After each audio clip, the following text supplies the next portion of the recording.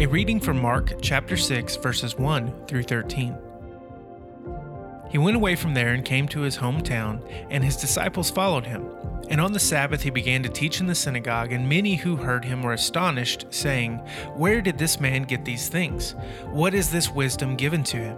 How are such mighty works done by his hands? Is not this the carpenter, the son of Mary, and brother of James and Joseph and Judah and Simon?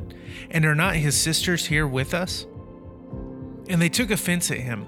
And Jesus said to them, "A prophet is not without honor except in his hometown and among his relatives and in his own household."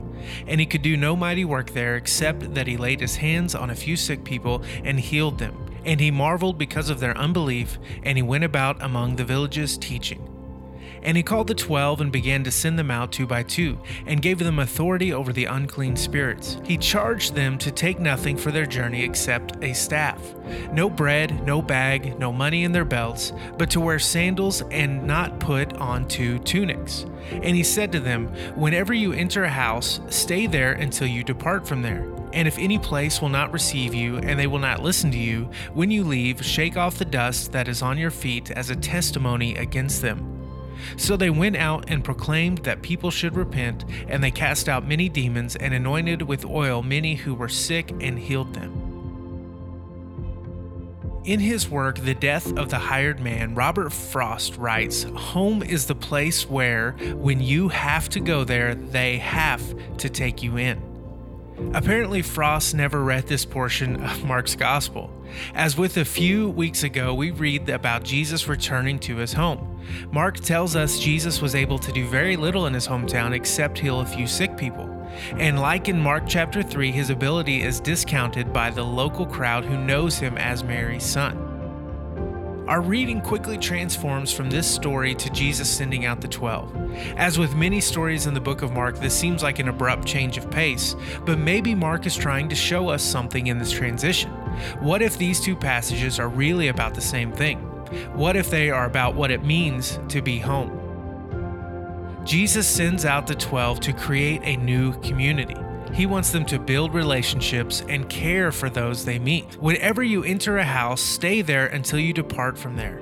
Jesus wants the disciples to build a new home with their new community.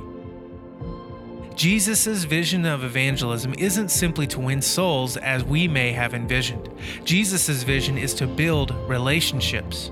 Evangelism and discipleship work hand in hand. Because Jesus' hometown people refused to enter into a relationship, he could do no great miracles there. Today, many in America are celebrating our nation's fight for independence, a battle for our home. But let us not confuse this earthly kingdom for the true home that Jesus would have us seek. Seek first the kingdom of God, Jesus reminds us. That is our true home, and it can only be found by searching for something more than this earthly kingdom can offer. By walking in a relationship with others, our eyes will begin to see what can be instead of what is. We can realize what true mercy and true justice look like. May we seek to build a home for all of God's creation. Maybe home isn't so much a place as it is a relationship. In fact, maybe Robert Frost was right. Home will take you in. Let us pray. Redeeming Sustainer, visit your people and pour out your strength and courage upon us, that we may hurry to make you welcome, not only in our concern for others, but by serving them generously and faithfully in your name. Amen.